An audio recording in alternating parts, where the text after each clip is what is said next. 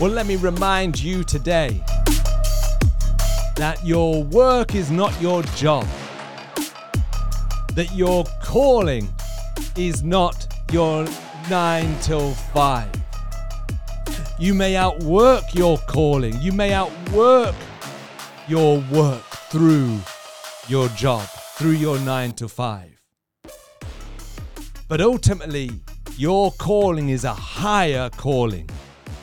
You have been called for such a time as this. You are not defined, you are not confined by your job. You are not hindered or held back by any lack of opportunity, because your calling cannot be taken from you. It has been gifted to you. It is intrinsic to you. And that is today's declaration. Today, I declare, I have been called.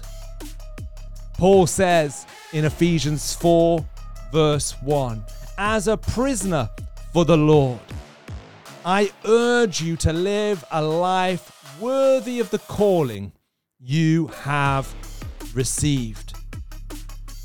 It's interesting that Paul was a prisoner.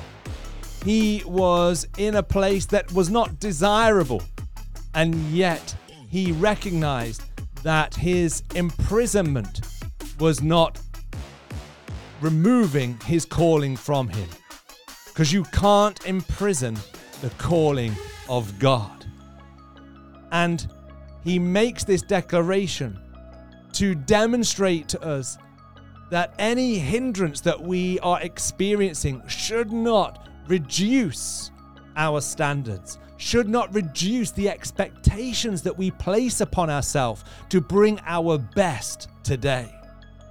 Paul said, live a life worthy of the calling you have received, even when it appears things aren't going the way you would like. Why? Because I have been called.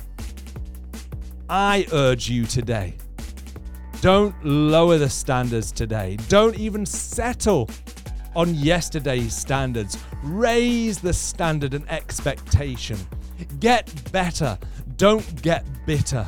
Start to believe today that the resistance you're experiencing is building strength of character that's going to bring the better version of you, the Christ version of you, to the world in which you operate and live day by day. You are a prisoner of hope. There is hope today. You are a carrier of hope. As you serve, as you speak, as you create, as you produce, as you teach, as you operate, whatever you do today, do it with hope. Serve people hope today. That is our calling. I have been called, and I'm going to live a life worthy of the calling and not the circumstances. Father, I want to thank you that you have called us. I want to thank you that that calling cannot be contained. That calling cannot be capped. That calling cannot be crushed. That calling is set in us. That calling is eternal. And today we are driven from the inside out. We are going to set a new standard. We're going to set a higher standard. We're going to place a greater demand on the potential in us, because Christ is in us, the all-potent one, the all-potential, the God of all potential. I thank you today that our resistance is working for us, not against us. We have been called, and called by your goodness and glory, not our merit. Thank you, Father. Work in us and through us today, we pray. Amen. Remember, today and every day, you're a champion, and there's more in you than you think. Till next time, take care.